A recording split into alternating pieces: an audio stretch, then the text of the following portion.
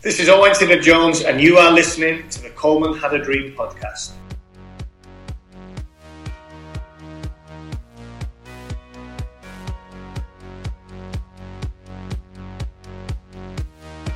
Hello and welcome to the latest Coleman Had a Dream podcast. Today we chat with Owen Tudor-Jones about a full range of topics. We talk about his early career at Porthmadog and Bangor, moving on to Swansea, his injuries before moving on to Norwich, his little loan spells he had around and about the place, as well as moving up to the Misfits, as he called them, in Scotland. We also talk a little bit about his Wales career. We talk about the different managers he's worked under. He talked about working under Toshack, Speed and Coleman, so we talk about that, as well as his role in the media and his thoughts on the Welsh League. We hope you enjoy the podcast. Hello and welcome to the latest Coleman Had a Dream podcast. I've been joined as always by Ruth here today. Morning. And a very special guest, Mr. Owen Tudor-Jones. Hello, how are you? Very good, thank you. Thanks for joining us. No problem. So we wanted to start just by talking about your early career. Started life in Porthmadog and then moved and played for Bangor before obviously moving down to Swansea. Tell us about your early football experiences and how you got into football, as well as anyone who helped you develop. Early football experiences, I think, like the majority of young boys who want to become professional footballers, always had a ball in my hand going to school. On the streets, smashed a few windows, got in a bit of trouble. Just always wanted to play football, and it took a little while for it to get going. Actually, I don't think the area that I lived in, Bangor, necessarily helped in terms of opportunities and professional clubs nearby. And also probably growing up, not quite good enough to be snapped up by, I'm not even sure if it was academies during those days, but professional clubs had trials with Liverpool, Everton, Oldham, Chester, Wrexham, and nobody snapped me up, if you like. So Shocking. Just played with my local team, Maesa Bryn, and then went to Porthmadog as a 15-year-old just for a little taste of men's football, because physically I was taller than most at my age. Had a short stint there before moving to Bangor and taking an opportunity there. Obviously after that, moving down to Swansea, was it like an intimidating circumstance? Was it, do you feel pressure on you moving down there when the club was obviously starting to make progress off the field after such a turbulent time beforehand? Yeah, it was different, really. I mean, I went to Swansea almost as a 21-year-old, so 20, just about to turn 21. Had had 4 years with Bangor, 2 good ones. First one was a good one. Fourth one was a very good one, where I'd really progressed and felt that I needed a new challenge. Yeah. And the opportunity to go to Swansea came about, a trial. And it was a good dressing room. It really was. Big characters. Yeah. Even looking back now, Gary Monk, Lee Trundle, Leon Britton, Andy Robinson, just to name a few.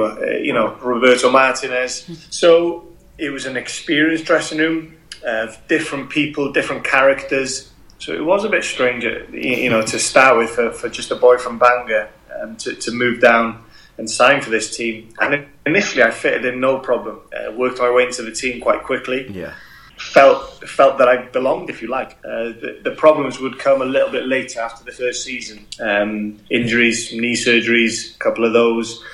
Broken ankle, missed a year and a half. And by the time I'd come back, Roberto Martinez was the manager. So I went from being my midfield partner to being my gaffer. Yeah. And fortunately for the club, and unfortunately for me, because I'd missed a good chunk of that start, the players had developed so much under him. I was playing catch up, and unfortunately that gap was just too big. I mean, you talked about it being a great dressing room, experienced dressing room. What about it made it so enjoyable? It's really hard to pinpoint exactly what was good.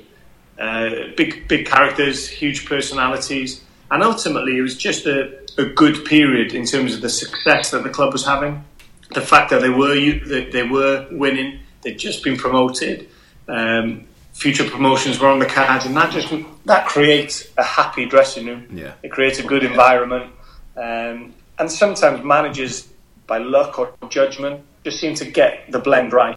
I wanted to ask a little bit about that League One playoff final against Barnsley, Owain, and I mean, obviously that must have been a great moment, but a difficult moment as well, facing penalties and that sort of thing. Can you talk about that a little bit for us?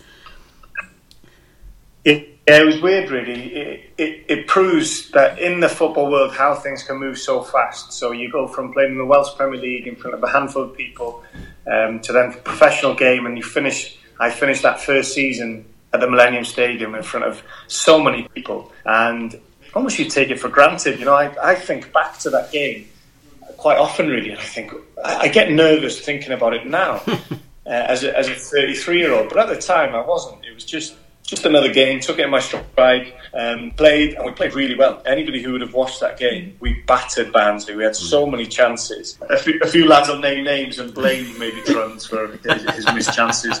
But I mean, you know, to go to penalties was an unfortunate way to end it. You know, I've got good memories. I scored mine. Obviously, Bale missed his, but we're in agreement that we'll blame Tatey. I'd rather pick a fight with Tatey than Bale. I'd go for that. It's just the type of experience that you want. Really, you live for that walk up. Taking a penalty has never been a huge issue for me. I almost enjoy that lonely walk, where you've just got yourself, you've got your own frame of mind, the internal voices to battle with, and then it's just one-on-one with a goalkeeper and hoping that you strike the ball well. Yeah. No, I went to that game and I was sat at the end where the penalties were, and it was like you say, you absolutely battered Barnsley that day. And I went with a group of my mates who were Swansea fans, and it was just such a bizarre thing, because it was one of those things when Bayo put the ball down, everyone kind of turned and looked at each other like, we're going to be fine here. Did you kind of get Did you get the same kind of feeling yourself that, you know, when you went to pens, do you think we've got enough good people around you, or is it a total lottery, I guess, with the pressure and everything? I think it's more than a lottery. You do look around and think, yeah, he can take a penalty. I would honestly imagine that people would see me stepping up and maybe have a bit of doubt, you know, because I am so lanky, that there's almost a perception that maybe he can't take a good penalty. But I would always be, you know, I'd always have a good bit of faith that I can strike the ball well enough, maybe send the keeper the wrong way. But you do, so you look around. That judgment maybe would have been placed on me, but you think the boys who took them, Truns, you fancy him under pressure. Little Leon, I think he took penalties for Swansea for a little while, so you fancy him. Yeah. And Bale would have took penalties. Probably Tatey was the one where there would have been a few question marks. But just disappointing, really. You know, we went from winning at the Millennium Stadium in the LDV, an unbelievable day just a few weeks previous, to then the huge disappointment of losing out. I've heard you talk about the LDV before. Do you kind of properly rate that as one of the peaks of your career, that day and that moment? Yeah, I guess you have to. You know, it's more than just a competition, and I know that competition, especially with what's happened with Swansea since, almost is frowned upon or seen as a bit of not a laughing stock, a joke. Yeah. It is more than that. But it's just about the occasion. Any occasion that you get that many people to a stadium to watch your team play, and then the team is able to put on a performance and score iconic goals for the club, like the Truns one, the first goal. That's a big day in the club's history, really. So brilliant day, you know. And what we talk about more is what happens after, not just on the pitch with flags and a bit of trouble for the likes of Tatey and Truns. But it's afterwards. It's the bus ride then back to Swansea, the nights out that follow. You know, we were stuck in our gangster type suits, pinstripe, absolute rascal suits. I don't know how we got sucked into buying those, but just wearing those suits with a big fat pink ties. You know, I just wandered the streets of wine untouchable. Really felt on top of the world. Yeah. So yeah, brilliant memories. Obviously, you talked a little earlier, Owain, about how after that season and then your knee injury and trying to get back into the first team and, you know, sort of rebuilding your career.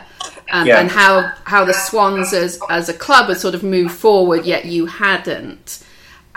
What's the psychological effect of that, and how can perhaps we learn now how to support players that are in that position better than perhaps you were, 10, 12 years ago? Yeah, it's a tough one, because I almost wouldn't change it. I would change it if I was given a chance, but it's shaped me to become who I am today, whether that is building a bit of mental strength, a bit of resilience, being able to take hard knocks and realise that life, not just football, life in general, is not always plain sailing. It's tough sometimes. How can you battle through that? And I guess that's what that period proved for me. Those 18 months out, I've referred to it before, where I spend a year out, have the operation over in America, where it's pretty much, it's hit or miss. If this doesn't go to plan, I might have to retire at 22. These are testing times, if you like, and then coming back and playing for the reserves, and the last game for the reserves before going back to the first team, I break my ankle.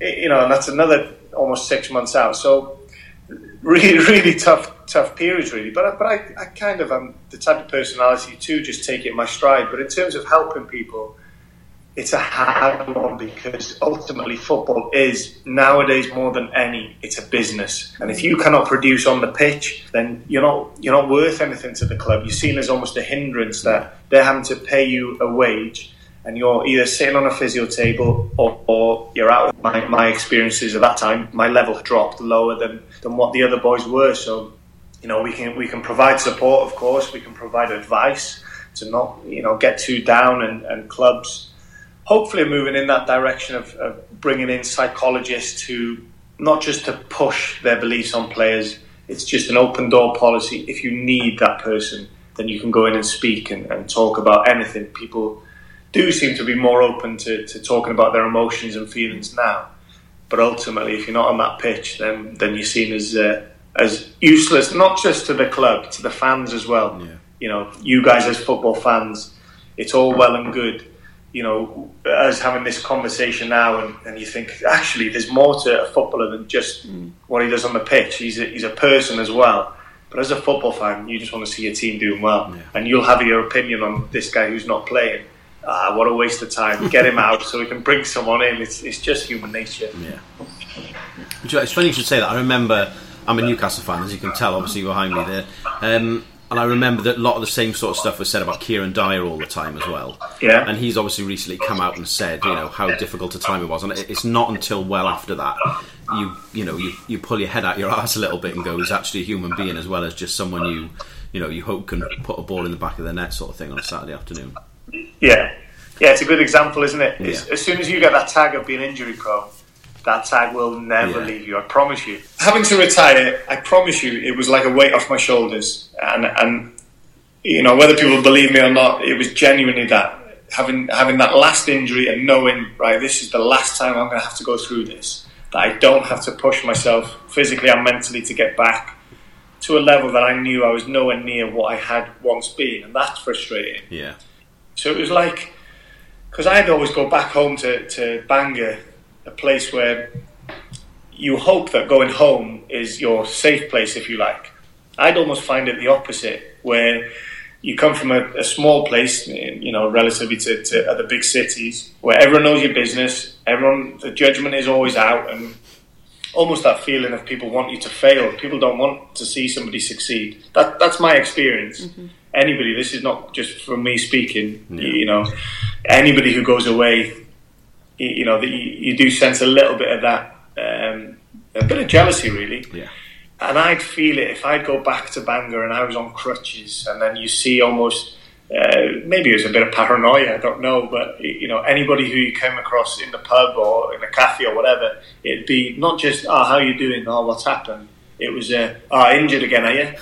Yeah. And that creates a little bit of a chip on my own shoulder, and you're thinking, I'm sick of this. So by the end, when I had to retire, I didn't have to have that conversation and be nice and explain the injury. It was almost, I felt comfortable enough to say, injured again, had to retire, have you? Almost that I could just say, Yeah, it happened, and I wouldn't swear at them. You have the conversation, but feel comfortable enough to tell them, listen, mate, I'm fine with everything. I've achieved, good things in my life, as opposed to just being a hater, No, absolutely. I didn't want to swear there. Am I allowed to swear? Yeah, you're allowed to do a bit. It's fine, don't worry. I just wanted to tell him to piss off. I'll cut that back in, don't worry. Obviously, you talked about recovering from injury there, moving to Norwich after that. Yeah. I wasn't aware that after you'd moved to Norwich that your debut was in such a... I read the word they used to describe it online was catastrophic game. Yeah, good description. Losing 7-1 to Colchester. What was it like, getting a move, obviously, to, even though we were in League One at the time, still a big club, and then obviously walking into something like that where you lose 7-1, and obviously the change through the season then to eventually getting promoted. What was that like, walking into such what must have been a difficult dressing room to then getting promoted?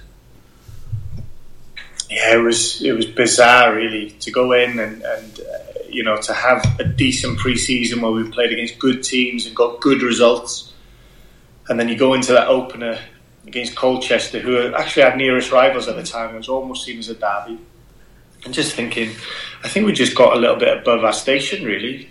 Subconsciously, not at the time. It's not as if we thought this will be easy, but maybe we did, and just got. I've had a conversation with Brian Gunn, the manager at the time, recently, and he'd say for 10 minutes we played really well. We started pretty well, shifted the ball pretty well, and then what happened afterwards just almost a blur. We're 5-0 down at half time, at home in front of a packed Carrow Road, 26,000 people, and you're just thinking, what has just happened? Yeah.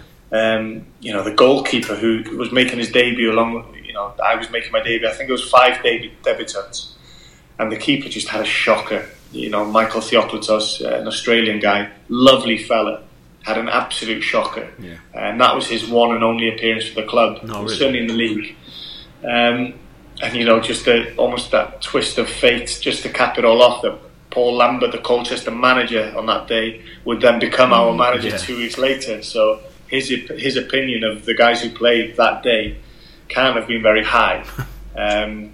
So it was tough to start with, trying to impress a guy who I would imagine thought that we were useless. He came in all guns blazing to start with, thinking that we were a soft squad, soft club, and he was probably right. And he just, over time, improved us immensely. But behind the scenes, I was struggling, actually. I was struggling with my knee. My one experience, the day he was announced as the Norwich manager, we played against Brentford away. He wasn't our gaffer, but he was in the stand. We could see him, and I remember we went 2-0 down. We were struggling, we were poor, and the usual two guys would take kick-off, so the striker pass it back to the midfield player, which was me, and then I'd maybe ping a ball. And I remember pinging the ball and my leg just giving way, my standing leg giving way. Just that's how my knee was, really. And then obviously, I'd have to carry that into then trying to train hard, impress a new manager. It just didn't go to plan, really, for me. You mentioned Paul Lambert there, Owain. You've worked with some interesting managers when you think about it over the years. Who do you think had the most impact on you as a player, and perhaps as a person as well? Yeah, it's a good question. I've had a wide array, huge variation of managers. So that would go from Kenny Jackett as seen as like a British type manager. Doesn't get the credit he deserves now because perhaps what's happened since and the football played after he left. But he's very good at what he did, and he's also the first one who took a chance and gave me my first professional contract. So you almost create a little bond there. You'll always have a place in my heart, old Kenny. Yeah. Roberto has to be the best one in terms of what he did, the football that we played, and it was him. It was all him. How he did it, I'm still not sure. Just training sessions, so well thought out. To make sure that all the players had X amount of touches, because on a Saturday he wanted players on the ball and ready to receive and build that. So in that respect, he was the best, comfortably. And then I would put Paul Lambert in the same bracket, even though he he hardly played me. But over time, we actually developed a good relationship in that initially he may have thought, no, this man, he's not for me, he's not going to play. I'd then go out on loan, away from a couple of spells at Yeovil, a spell at Brentford, to prove that I wasn't just happy to pick up my wages, that I was willing to go out and play. And then when I came back, I'd train hard. So we actually developed a good relationship. He was the best motivator that I have seen. What's happened to him since hasn't quite gone to plan, but in that 3 years at Norwich, he was brilliant, absolutely outstanding at just knowing. Some guys just have the aura where we would train sometimes and the level would be at a certain point. He would just walk out of the building and walk pitch side, and the tempo would just increase tenfold just by standing there. And that is a very special skill, and his biggest skill probably. Is that what it's like in that dressing room when you had struggling with the first 2 weeks, like you said? And was it when he came in, it was more just his motivation and that sort of thing that kind of managed to get everyone going? And obviously that probably helps to build a good bond amongst the players as well, when you've gone from getting hammered 7-1 to eventually getting promoted through the year. Yeah, it was a huge factor. But he obviously has to be more than that. At the time, he had Ian Culverhouse as the assistant, who would take the majority of training. So he'd put on good sessions, and then Lambert would be the motivator to make sure that tempo was always good. And when the tempo is good in tough, hard sessions, you build up a fitness level. So the team ended up being fitter than anybody, playing a new brand of football. He changed the formation slightly, which in League One, other teams could not figure it out. Just a diamond in midfield, but at the time it was actually quite new. He was outstanding. How can you go from a team languishing, having been beaten 7-1, they've just been relegated, even though they were arguably the biggest club in the league, along with Leeds, to then change that mentality completely and go on a run, because the run didn't really start properly until November time. I think Leeds must have had a huge gap between us and them, and slowly but surely just kept plugging away, ticking off winning game after game, closing the gap. It was an incredible 2 years to witness just that change of momentum within the club, and although it is the players who do the business, would not have been achievable without him as the gaffer. After your time, obviously, in Norwich, you started kind of like moving around a lot. You talked about it there, and obviously ended up going up to Scotland. Was that like, obviously through your injuries, that were you sort of like hoping something would click somewhere else and you'd just kind of be able to get by it all, or was it in a cynical way just, I'm young enough that I still need to be earning money? Probably a mixture of both, but I still had something to give. Otherwise, people. I do joke that I was pulling the wool over managers' eyes and they kept giving me contracts, but you have to show something for that to be the case. I've had injuries at Swansea, but the fact that I went to Swindon on loan and played, I think, 11, 12 consecutive games meant that Norwich signed me, and without those run of games it wouldn't have happened. Inverness was an interesting one because nobody ends up in Inverness by choice, or nobody ends up at Inverness if you have options, and that's with the greatest of respect to a lovely little club, beautiful part of the country, but the fact that it is so far up north, it just means you almost get a bunch of misfits. It's either young lads looking for a chance or more senior lads like myself at the time who are struggling with injuries and struggling for options, really. So then you have to back yourself and think, can I get myself in the shop window? Can I sign for these, play games, good platform, Sky Sports show a lot of Scottish football games, chance to play at Ibrox, Parkhead, Pittodrie against Aberdeen. So you're almost backing yourself to play well for a season to move on somewhere else. But I ended up, the first season was just injuries, had another knee operation, but the second season at Inverness was arguably my favourite one, looking back on my whole career. Oh, really? Just the bunch of lads that we had, the misfits, got together. Yeah, we got together and just had a really successful season for a club of that size, who were just always punching above their weight to be in the division in the Premier League. To finish, we ended up finishing fourth, but we were top of the league at one stage after beating Rangers at Ibrox. We beat Aberdeen When did the realisation come, Owen? What was the tipping point where you were ready to say, okay, I've battled these injuries enough, I've pushed on, actually, I'm ready to move away from football, not completely, obviously, given what you're doing now, but move away from playing football?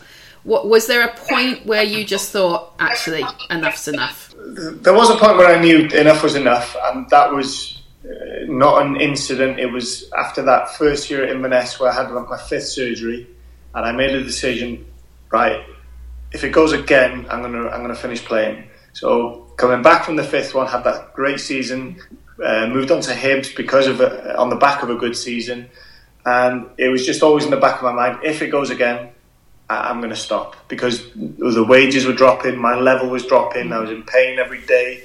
It was just becoming such a grind to prepare and be ready for a training session, never mind a game. So, in the meantime, I'd had an unsuccessful period at Hibs, moved to Falkirk, and then the knee went again. So, but in that space, I've always been one. Did a lot of interviews, started off at Swansea being the only Welsh speaker. Mm-hmm. So even when I wasn't playing, they would always want an interview with me, which was a pain in the arse at times. But looking back, it was important to almost create get to know people and be polite with people, do them a favour at the time. And then as I was coming towards the end of playing, I made a few phone calls and just kind of explained, listen, my knee's gone again. Although I'm still with Falkirk at the time, I think I'm going to call it a day. Would there be something in the pipeline for me, just as a starting block? And that's how those opportunities came about. And obviously, without the Welsh language, I wouldn't have a job in this world. If I answered that question incorrectly, it's because the crackling came, so I guess I just caught the last few words. So I just guessed like a true professional. So obviously, moving over to Wales, you've got your call up. How did you hear about it, and how did it feel? And obviously, game against Luxembourg, a 2-0 victory. What are your memories of that? I wasn't ready. That's the honest truth. Is I wasn't playing for Swansea at the time. I'd had experiences prior where I'd met with John Toshak soon after signing for Swansea, so I knew he wanted to give me a chance. And then injuries happened, long spell out. So he was just wanting to give me that chance, really. So by the time that Luxembourg game came about, I wasn't playing. I was back training, obviously. So I think back, I was a million miles off it, really. But just happy to get the first one out of the way and hoping that things could progress. Yeah. And maybe there's an aspect to, people ask me the question, the highlight of my career, playing for Wales. Of course it is. That's in hindsight as well, because at the time, although I treated it maybe as a job and, it's just another game to play for and prepare for, I think the fact that I wasn't playing for Swansea or whichever club at that time maybe took the enjoyment out of it a little bit. I'd have that little voice in the back of my mind thinking, do I deserve this? Or maybe worried about what other people are thinking, that you're concerned about other people questioning, he doesn't deserve to play for Wales, where in actual fact, we haven't got many players to pick from. So Tosh was doing the rounds, giving people an opportunity. Why didn't I deserve it? That's maybe how I should have looked at it. Yeah. But maybe that did take away the pleasure at the time of representing Wales. But I certainly wasn't ready fitness wise. But it was happy just to get the first game that day against Luxembourg. Not out of the way, that would be the wrong terminology, but because of what I've just explained, where I was at mentally, just took the sting out of it a little bit. Did that mean you sort of couldn't take any enjoyment from it? But was that a part of it? Did you Did you enjoy the experience of lining up and the anthems and all that sort of thing? Yeah, I came on at half time actually, so I would have been on the bench preparing, singing the anthem. But you're right, actually. I've probably never really thought about it. I've never spoken about it in this manner. Maybe because I know one or two fans, Welsh fans, that I've had discussions with, shall we say, afterwards. A couple who are not shy to voice their opinions. There was a little bit of judgment on my, they remember after that Luxembourg the fact that I didn't go over to the fans and clap it enough and little silly things like that. Yeah. but you're right. I honestly think that at the time, mentally, maybe I just wasn't quite ready, and it was that little voice did take the sting out of things. That I came on at half-time, huge honour, of course. But I guess you want to, if it's going to be the pinnacle of your career, it would probably feel that little bit better if I played 25 games in a row for Swansea, that I played 5 to 10, scored 5 or 10 goals, and I was carrying that form onto the international scene. Whereas because of the route I took, maybe it just meant that I played a little bit safe, and that's something that I regret a little bit. I remember that Luxembourg, 45 minutes. I must have had loads of touches. Yeah. How many times I passed forward, I do not know. And that probably means that Craig Bellamy probably screamed at me a handful of times. But just played safe. And that's probably one thing I look back and think, why would I not just be strong enough to take a bit more of a chance? Yeah. You mentioned two people I'm really interested in talking about there, actually. One of them being John Toshack and one of them being Craig Bellamy. I remember through that period so many different things, and Bellamy coming out a couple of times and kind of chewing out the players and the manager and the fans and the press. There's particularly one game, I think it was against Finland. Yeah. But also the era of Toshack in general is obviously at the minute seen as quite a positive thing. Was there that feeling at the time? Because I've heard so many kind of wide-ranging stories about Toshack and what he was like as a manager. Was there that feeling that we're making progress here, or was it, as I thought at the time, there's almost a bit of a gamble of he hasn't got much else he can do here than blood the youngsters, you know? Well, I mean, because of his the manner that he decided to go into the job, and senior players decided to step away from international football. It meant that is all that was available to him. And looking back, incredible foresight by him to sort of see this way of going about things as the positive way to do things. At the time, there's no way that anybody within that squad could have said that, do you know what, this is the reason Tosh is doing this, because in 6 years, we're going to create history. It just wasn't there at all. We were mile off it, really. I mean, with respect to him, actually, the way he was going about things was in a positive manner. At times he played 3 at the back, and often he wanted to play out from the back. So a goalkeeper starting possession. He knew what international football was. You are not winning international football games without having good possession or being comfortable in possession. You cannot have that. It's just that probably at the time, Roberto had just come to Swansea, so Swansea hadn't really took off in that way of playing.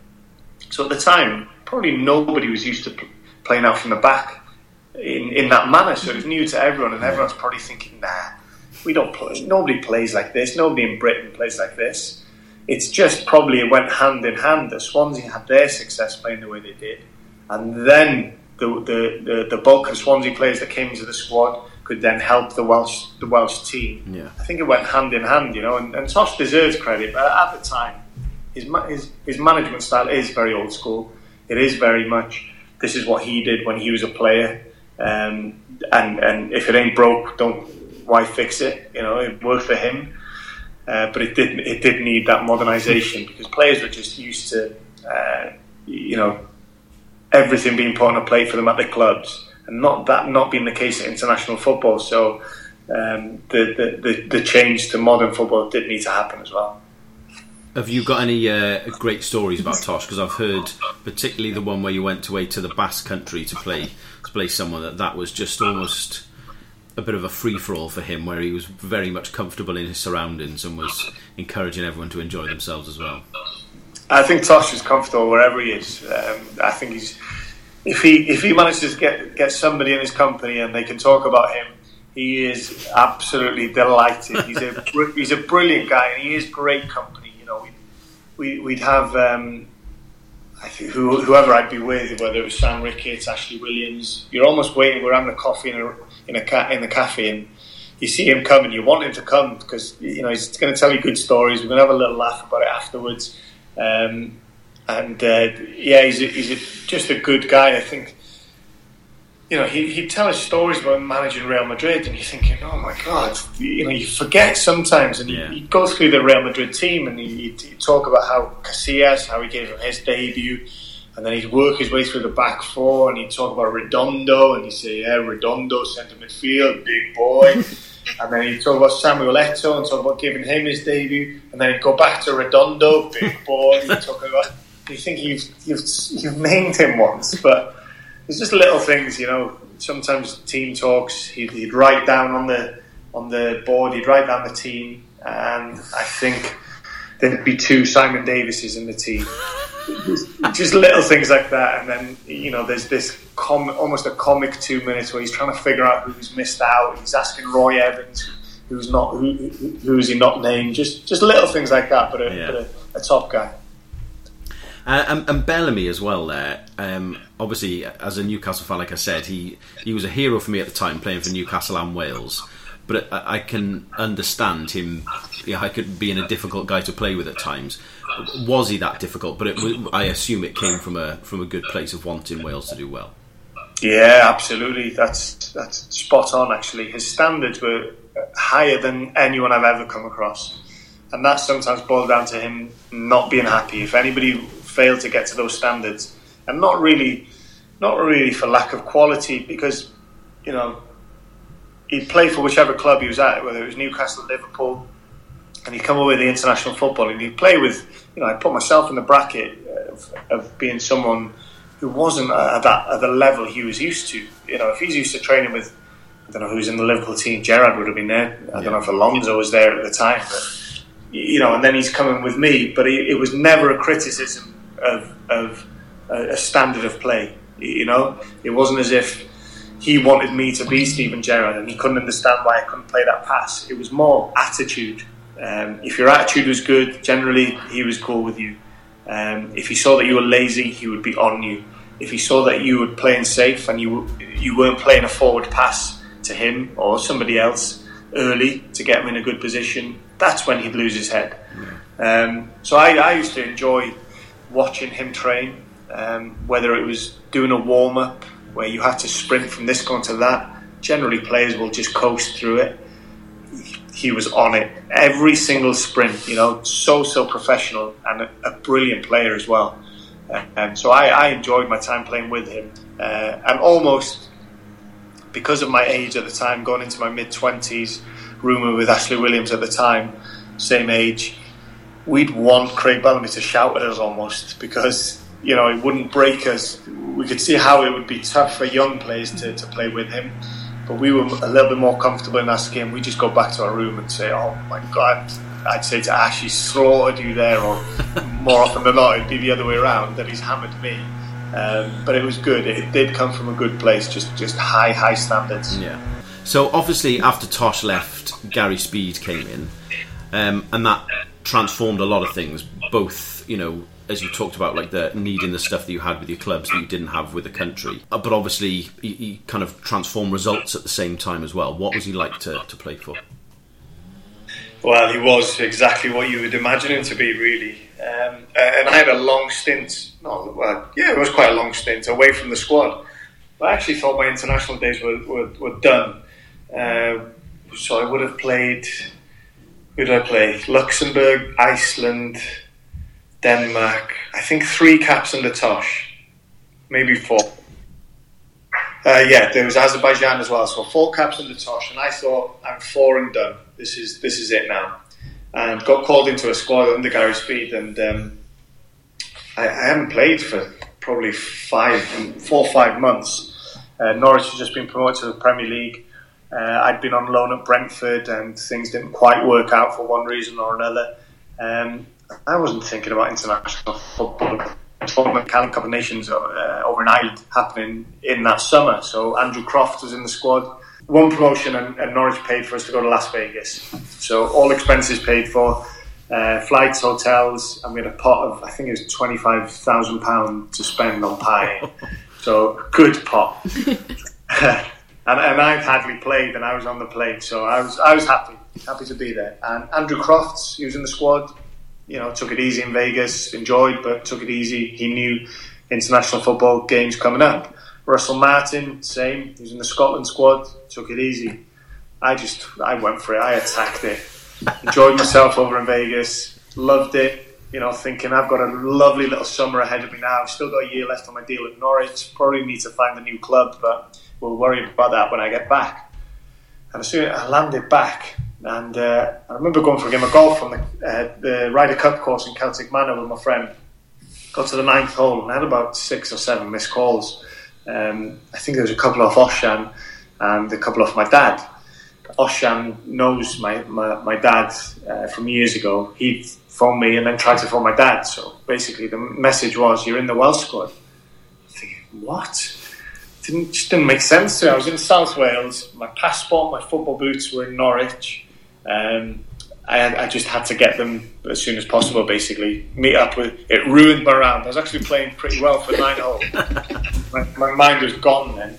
And mainly because I was happy to be in the squad, but I was looking at it from an angle of, I'm just going up to make up the numbers, instead of playing golf on the Ryder Cup course, I'm going training now, and I'm not going to play. So anyway, got my head around everything. Met up with the squad. Met up with Gary Speed for the first time. Saw exactly what he put in place firsthand, which was amazing. And quickly realised, shit, I'm going to be starting this first game because the 2 games were in close proximity to each other. And to look after the squad, they were going to play 2 different teams. So 1 team against Scotland, 1 team against Northern Ireland. And I was starting against Scotland thinking, I've not played for 5 months. I've just come back from Las Vegas. I'm a mess, basically. And that turned out to be my only start for Wales. And I played pretty well, actually. First half, really happy. We took the lead. Robert Earnshaw scored. And then they took over a little bit in the second half. They had a good, decent team. Our team was quite an inexperienced one, and no surprises. I did hit a bit of a brick wall after an hour. Fatigue set in, but I was proud of the way I played. Probably the best that I have played in a Welsh shirt, and it also meant that they didn't know much about me. Gary Speed, Raymond Verheyen. It put me in their plans a little bit more, and it meant that I came on in the next game. Which was arguably a stronger team, the likes of Bella's playing. I came on and got another cap under Gary Speed, and the next squad, I was named in the squad. I think it was against Australia, and I think it was the week after. I went to Inverness and my knee went again, so I had an operation.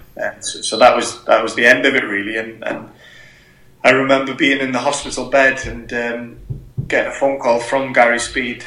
And it was just asking me what had happened, basically explained, and I promise you I could hear the disappointment in his voice, not just because of the injury, but from his selfish point of view for the squad moving forward, that perhaps he saw a little place for me in there. I could sense the disappointment, and obviously what happened then in the following November, a couple of months later.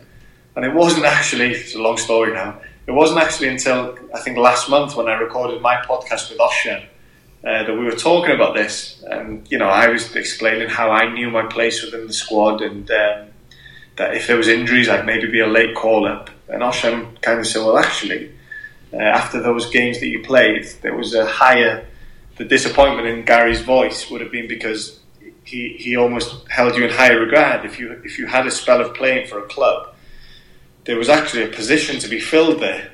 Deep midfield player. Crofty had a bash there. Joe Allen hadn't quite come onto the scene. Although, Joe would have been playing for Swansea at the time, but there was an opening for a genuine holder. And Gary had me, sort of in the mix for that. So that was nice to hear, but huge tragedy. And I said to Oshan at the time, what happened? I carried it in that rehab. Almost every time I went on a run to get myself back fit, he was just... I didn't know him that well. I was in a handful of squads with him, but I don't know. It was like he was in my mind, just thinking about what had happened and just trying to get fit and using that as a motivation almost. Last one on Gary. What effect do you think it had on the squad overall? And obviously that was something that drove them on to qualify for Euro 2016. But what effect do you, especially on that next campaign for the Brazil campaign? Yeah, I guess there was a mixture. We have the benefit of hindsight now to know the success that happened, and of course it would have been a driving factor. But I think it shattered them actually, because things were progressing really nicely. That came to a halt straight away, and results tailed off again. And the Coleman to start with, it was a huge blow and unprecedented situation for players, for Chris Coleman to come into. How do you prepare for something like that? Hugely damaging. And I think Chris Coleman, one of his major skills is then not to take the team forward and progress and take all the plaudits. I think within the dressing room there always would have been that message of doing it for speedo, as he would call him. So they would have used that as a driving force, but it would have took a long time to get over it, because not just the training that changed and the setup that changed drastically. He just brought a human side to it. He would arrange these barbecues for the players to have with their families, to really try and create that bond on the international scene. Hugely damaging. I just remember preparing for that Scotland game and for the Ireland game, being over there and playing with him. He was my midfield partner. Because of numbers or a couple of players missing, he joined in training, so I'd be in the middle of the park with him for one set. I think I was against him for one as well, just absolutely chasing shadows. However old he was at the time, the class that he had as a player was certainly still evident. Okay. Wanted to ask you a little bit about, because you mentioned Ocean Roberts there and his role in almost like the glue of what's happening with FAW at the minute. What's your experience with him? And it sounds like the relationship with the family goes back a little bit as well, Owain. Yeah, it does.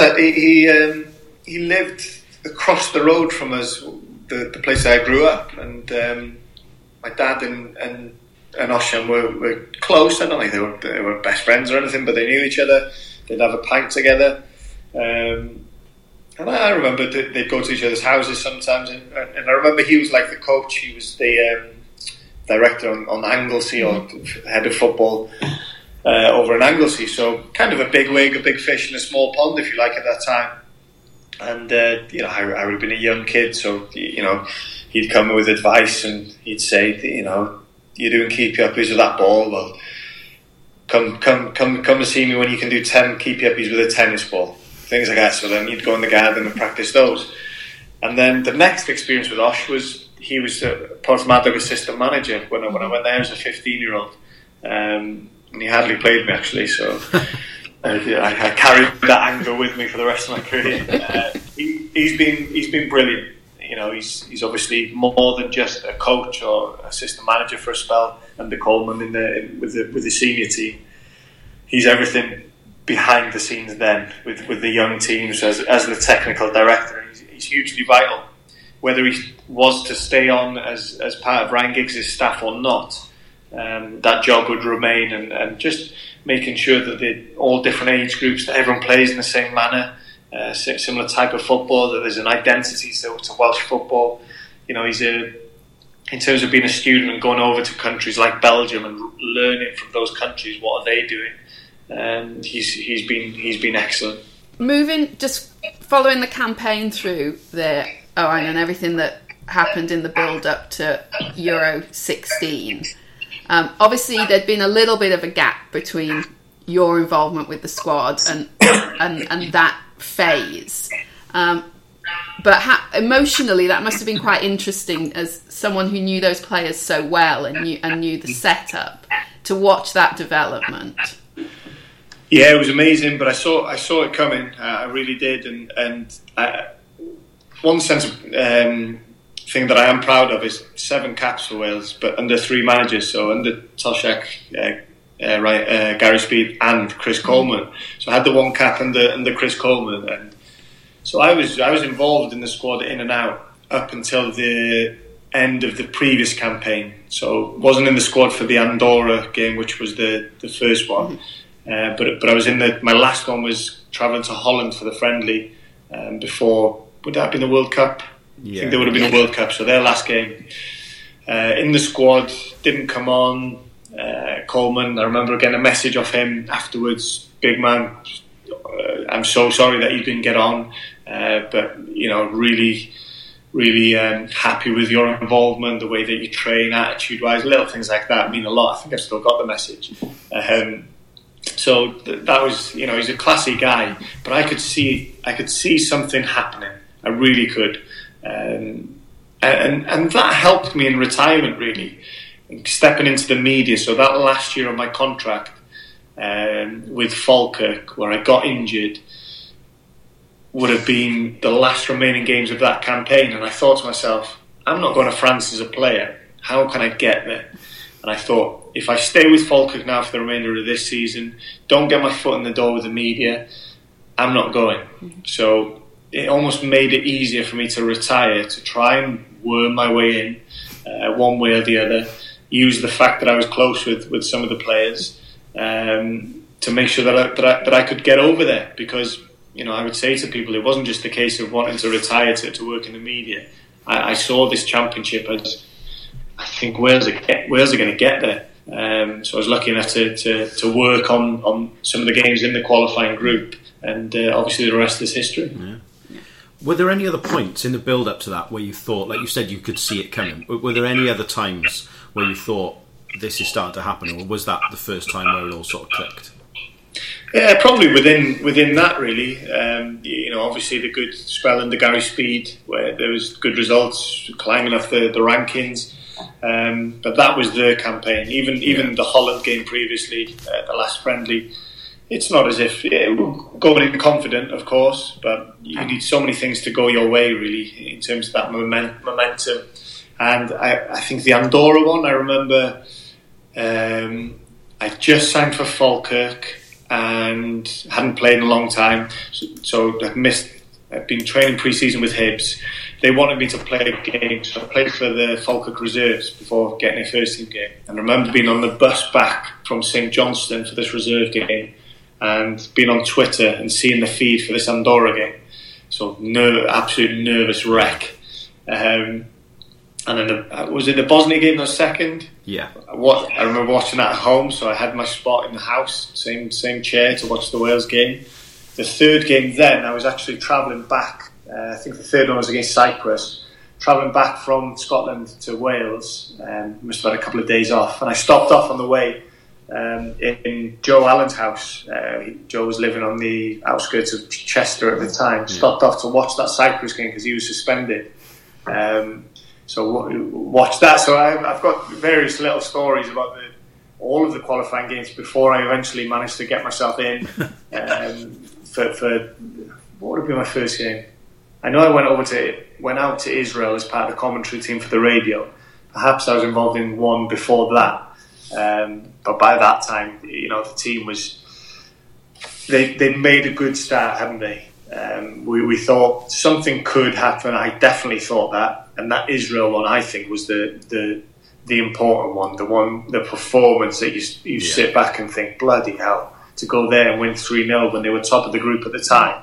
That's when the excitement really started to come in. Yeah, no, I think that was the one where I remember watching that in a pub in Cardiff, and it was one of those ones where the first goal went in, a little header off the underside of the bar, and everyone around, there was a bit of a celebration obviously, but it was just all of a sudden like nerve setting, and then the second half just blew them away. And it was, I remember looking across the pub at a few of my mates thinking, shit, this is happening. Like, start booking your flights or whatever else. Like, that was an amazing day. That might be a good opportunity to talk a bit more about your experience at Euro 16, Owain, and being sort of in this sort of middle ground almost of not there quite as a fan, obviously not there as a player, and how that was different being part of the media.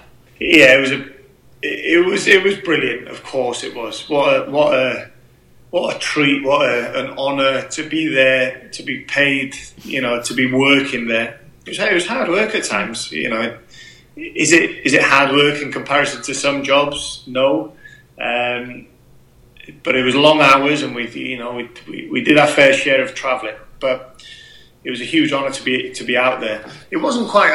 I speak to some of the guys who I was there with as part of the media, and they've gone on about how it's just this incredible, the best 5 weeks of our lives. I didn't quite see it that way, the same as fans, really. And I'm not sure why. It's a lot of time away from your family with guys who, your work colleagues and some friends. Sometimes I like to take myself away from the fire and step away. Sometimes you just need to clear your head, because it's not as if you're there with your family or you're there with your closest friends. But it was just amazing. It just kept on building. And I do think that sometimes people think of me, whether I'm speaking before a game, as he doesn't want to put his neck on the block or head on the block and say that Wales are going to lose. It always seems to say they're going to win. But I'd always have a reason why. And it didn't. Obviously, it boils down to knowing the players. Mm-hmm. And I genuinely thought it. If we went into a game and I thought we're not going to win, we're not going to pick up a good result, I would say it. But during that tournament, genuinely, just every game where people seemed concerned and nervous, whether it was the Russia game, the Slovakia game, the first one, especially after that friendly defeat against Sweden, losing 3-0, and all of a sudden, I promise you, everyone I was working with, they'd probably deny it now. I remember hearing them, the negativity, how we're not going to do anything in the competition, and thinking, no, this bunch of players, when their backs are against the wall and they have to produce, they produce. The Sweden game was nothing. We're not quite good enough as a team to perform in friendlies. Yeah. To win games where you can take your foot off the gas if you like. So just to see the momentum building throughout was amazing, really. Certainly because of a relationship with some of the players. Looking at the current squad, how do you think Giggs is going to do as the current manager? And would he have been your choice? Were you in charge of picking? The options weren't.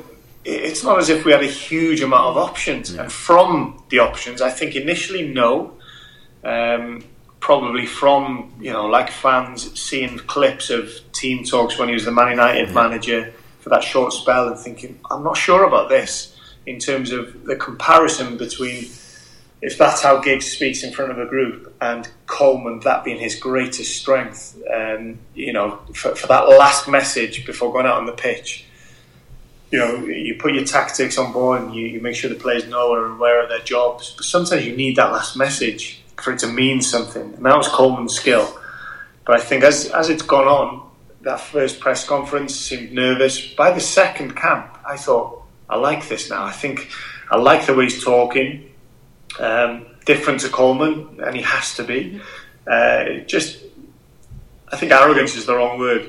I mean arrogance in a positive way. Yeah.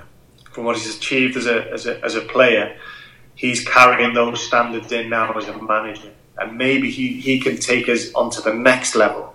Never mind not being quite as good as a previous one. He could take us to the next level because his standards are higher than anybody else that we've had. So I'm positive for the future. The big unknown is, we look back to that Toshack era and giving young players a chance. It's that same mould now. Although our stand-up performers have still got a handful of years left in them, not too many, only a couple of campaigns. So what's happening next? But I guess at the moment, Giggs won't worry too much about that. Yeah. You just need to have a little bit of freshness. Is there one or two of these young players who can settle into the team, not just into the squad? Is there one or two who can really kick on?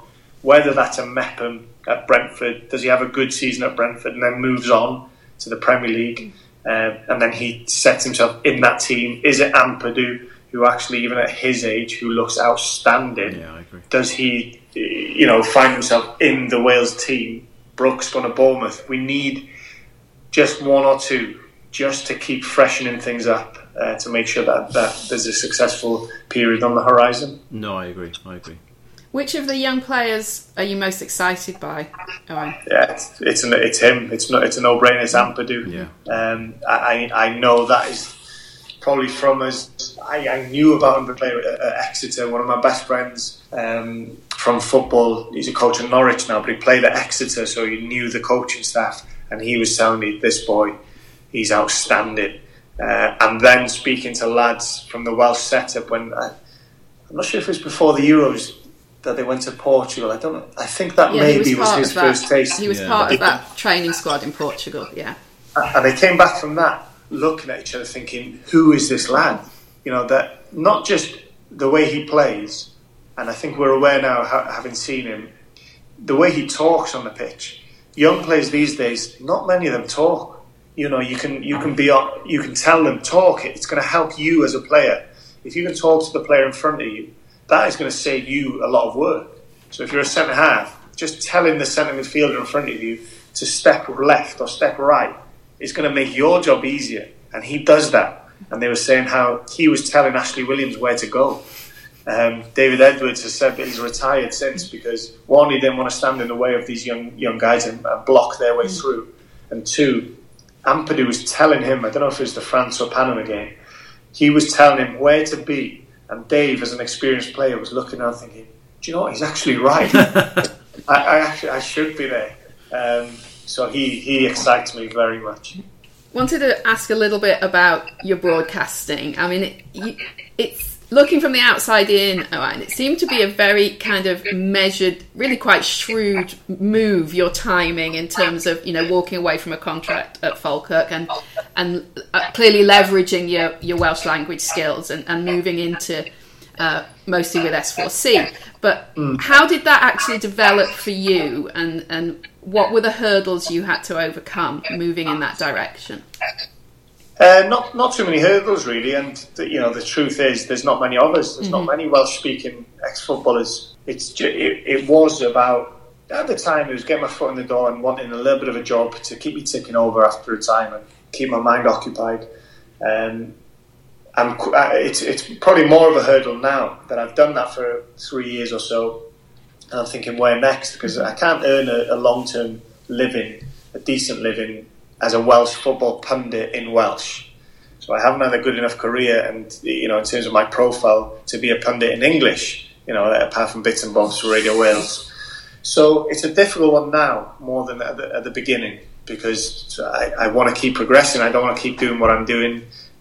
So how do I go about that is the big question, really. And so I would like to become a presenter, but it stands opportunities, taking those opportunities when they come. So it's good. I mean, I understand, social media is such a huge tool these days, and I know that if you let people know that you're here, you're there, you're doing this, you're doing that, people think you're busy. People think I'm a millionaire from working within the media in Wales. They're so far off it. There's not much money at all. So you're scrambling about, just trying to keep busy, to try and do something that leads to something else. It's more of a long-term vision that I'm starting to try to have, really. Instagram is a good example.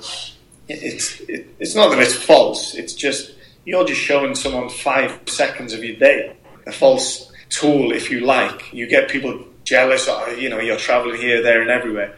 Sometimes they don't see what it takes to get there. The amount of travelling, that's not for everybody. But unfortunately, in Wales, it's something that I have to do. Yeah. And I'm sure we'll touch on little things like the podcast. The reason I'm doing it, there's no money to be made. You guys know. The podcasting, it's another example. People see me doing a podcast with this player or this guy and think that that's leading to millions or loads of money. And it's not the case. It's just trying to do something that can help me a little bit further down the line, if that makes sense. How is the podcast doing in general? Like we are avid listeners, and it's great hearing you, obviously, with certain players especially, talk about shared experiences and stuff like that. Do you enjoy doing that? No, I really enjoy it. Really enjoy it. The hardest part, I'm sure you guys will know as well, is nailing people down, getting people to do it. First of all, not many people are aware what a podcast is. So two, to get them to give you their time. Really, that's the big factor. I can't. I'm preaching to the choir here. You guys know it's not as if we can say, will you do this podcast for me? I'll give you £100. It's so that's the hardest part, but I'm really enjoying it. It's improving my skills. What I tell people, when I retired, I was asked by Radio Wales to do an interview with Joe Allen, who's one of my closest mates, and it was a very, very short interview, 4 or 5 questions. And I remember I'd written down these questions on an A4 piece of paper, more than one page, by the way, on A4 pad of paper. Long-winded questions, and I was trying to remember the questions. And I had to have the notepad down by my feet, trying to look down to see what the next question is. And if you would have asked me 2 minutes after, or 5 minutes after the interview, what had Joe said in his answers, I didn't have a clue. I didn't listen to a word he said. So that's the example of thinking, right, how do I improve that? If I want to be a presenter, you have to be able to speak to people. You need to be able to listen to people, hold a conversation. So then from getting into the podcast world from a listening standpoint and thinking, oh, this intrigues me, this platform, how would I do it? How would I go about it? What setup would I go? Would it be me and a regular guest interviewing someone, or just three same ones every time? And obviously I've stumbled upon what I'm doing now, one myself and a guest, just to improve that aspect really. How do I talk to people? No script, hold a conversation. I'm really, really enjoying it. Who's been the most fun to interview? Who was perhaps unexpectedly fun? I've enjoyed them all, of course, because especially at the moment, mainly it's people that I know. Mm-hmm. It's contacts that I know. I'll run out of them one day, so you branch out. So there's someone like Darren Huckabee who I didn't know, hadn't met him until the night before. So maybe that one is a little bit too structured for my liking. I was hungover when I did it as well. We were out together with a friend of ours the night before, so we were both a little bit hungover. That didn't help. Very unprofessional, but that was a little bit too structured for what I'm after. Mm-hmm. What I say to them now is, I just want a conversation. I don't want it to be an interview. I want you to feel comfortable. We might end up talking about, I don't know, dog kennels. It might be that we're talking about, coffee. I don't know. It could be anything, and I like that. And some people from the media might then look at that and think, why hasn't he asked this guy this question? I'm not a journalist. I'm not there to ask. And this is one thing I say to every guest before we start. If you say something and you think, do you know what, that's going to create the wrong type of headline, I'm not here for a line. I'll take it out. Yeah. I don't want to take anything out, but I'll no problem at all. So I've enjoyed them all, sitting on the fence with that one. The one that stood out at the time was Ferry Boda. Right. Because going into it, and even during, I wasn't sure, one, his Dutch accent, would people understand it? Two, what he's like as a, obviously I know him as a guy, but on record, recording. And I listened back to that. I had to drive to London straight away after. I listened back to it straight away and I thought, that is a good one. But the unfortunate thing is, the only people initially who listen to that is Swansea fans. But you think, I'd love for more people to be, just even if you've never heard of the guy. So I enjoyed that. Chris Gunter was good. I've got one coming out today, actually. Today and tomorrow, another 2-part. I like Guns with Neil Taylor. So again, two good talkers. That's why I've had to split them into two. They talk so much nonsense that I've had to break it up. So yeah, all good, all good. The last thing I wanted to ask, we will let you go and enjoy the rest of your afternoon. I saw yesterday you tweeted about the TNS game not getting any coverage on Welsh national media, and we often talk about what needs to be done to improve Welsh League football, and what is one of those things that you think the biggest thing that Welsh football needs to do to attract a wider audience, but also improve the quality? Because I mean, all of those teams who've played European games now have got knocked out. What do you think needs to change? It's a difficult one, isn't it? You're referring back to that tweet yesterday. It's an interesting one. I don't like being controversial on Twitter because that's not my personality. Most of the things I put on there is to amuse myself, is to take a piss out of someone, and I'll have a little chuckle by myself. Nothing's too serious. So when I put that on, and then I noticed the replies to the initial message by Andrew Howard from guys who I know from the BBC, and they were saying, well, actually, we put it on last night's news, and it was on the radio. I commentated on the game. I was there on behalf of the BBC. So obviously there was coverage. So you end up thinking, who's right here? Is it the guys from the BBC who are saying, actually, it's been given the coverage? And I thought, well, no. It's only the morning before. We're not expecting for everybody to talk about this TNS game that ultimately they lost for weeks on end. Yeah. But you think, you've done it the night before. What's wrong with the morning before as well? it helps your product. It's something for you to speak about. It's our national league. We wouldn't have a Wales international team if it wasn't for this league. Yeah.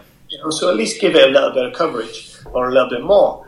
In terms of the standard it's had, personally, without knowing the ins and outs of pros and cons, summer football, I'd change it. Why not? I think a barrier is that we're so close to England that I think there's a concern that players would just play 12 months of the year. They'd play for an English team and then come the summer, just jump in the Welsh League. That's a concern. But I do think that would help. I genuinely do. I've played for teams, a handful of appearances in Europe, and you're coming up against those who play summer football. Oh my God, it's another level. Play for Hibs against Malmo, and they beat us 2-0. I played in that game, 2-0 away, and they were on a different level. They were better players than us, There's that, but they were also so much fitter. It was scary. They beat us 7-0 in the second leg, and thank God I was dropped. I was on the bench. So I think what the negatives are, almost every team that a Welsh Premier team will face in Europe will be better, standard-wise. So how do you counter that? By being fitter on that particular occasion, on those two games. So I think summer football would be a good plus. Personally, I totally agree. We've talked about this before. I very much agree. Well, thank you very much for your time. We really appreciate it, and thanks for coming and chatting to us. No problem at all. Hopefully you can edit it nicely with all the crackling. I've enjoyed it. Thank you very much. Nice one, guys. Yeah, thank you very much for your time. Really appreciate it. Well, thank you very much to Owain for that. I think that was a very interesting, wide-ranging conversation. It was. It was another example of someone who's been incredibly honest and open with us in our discussions, and I'm very grateful for that. And I love the fact that he clearly takes what he does seriously without taking kind of himself and life seriously. It's Absolutely. A really nice balance he's got in his approach to things. Really lovely chatting about his experiences with different players, with different managers, and the kind of personal journey that he went on. It was just a fascinating hour, wasn't it? It really was. Like everyone we've spoken to so far, we've talked about them being generous with their time, and Owain was no exception to that. A very interesting chat. I especially enjoyed his story of Big Tosh talking about the Real Madrid days, and you do forget sometimes, like, he gave Ilkay Casillas his debut. Like, that's crazy, isn't it? But yeah, his time involved in that was really interesting. But also how honest he was about, talking about his injuries and basically trying to keep getting contracts.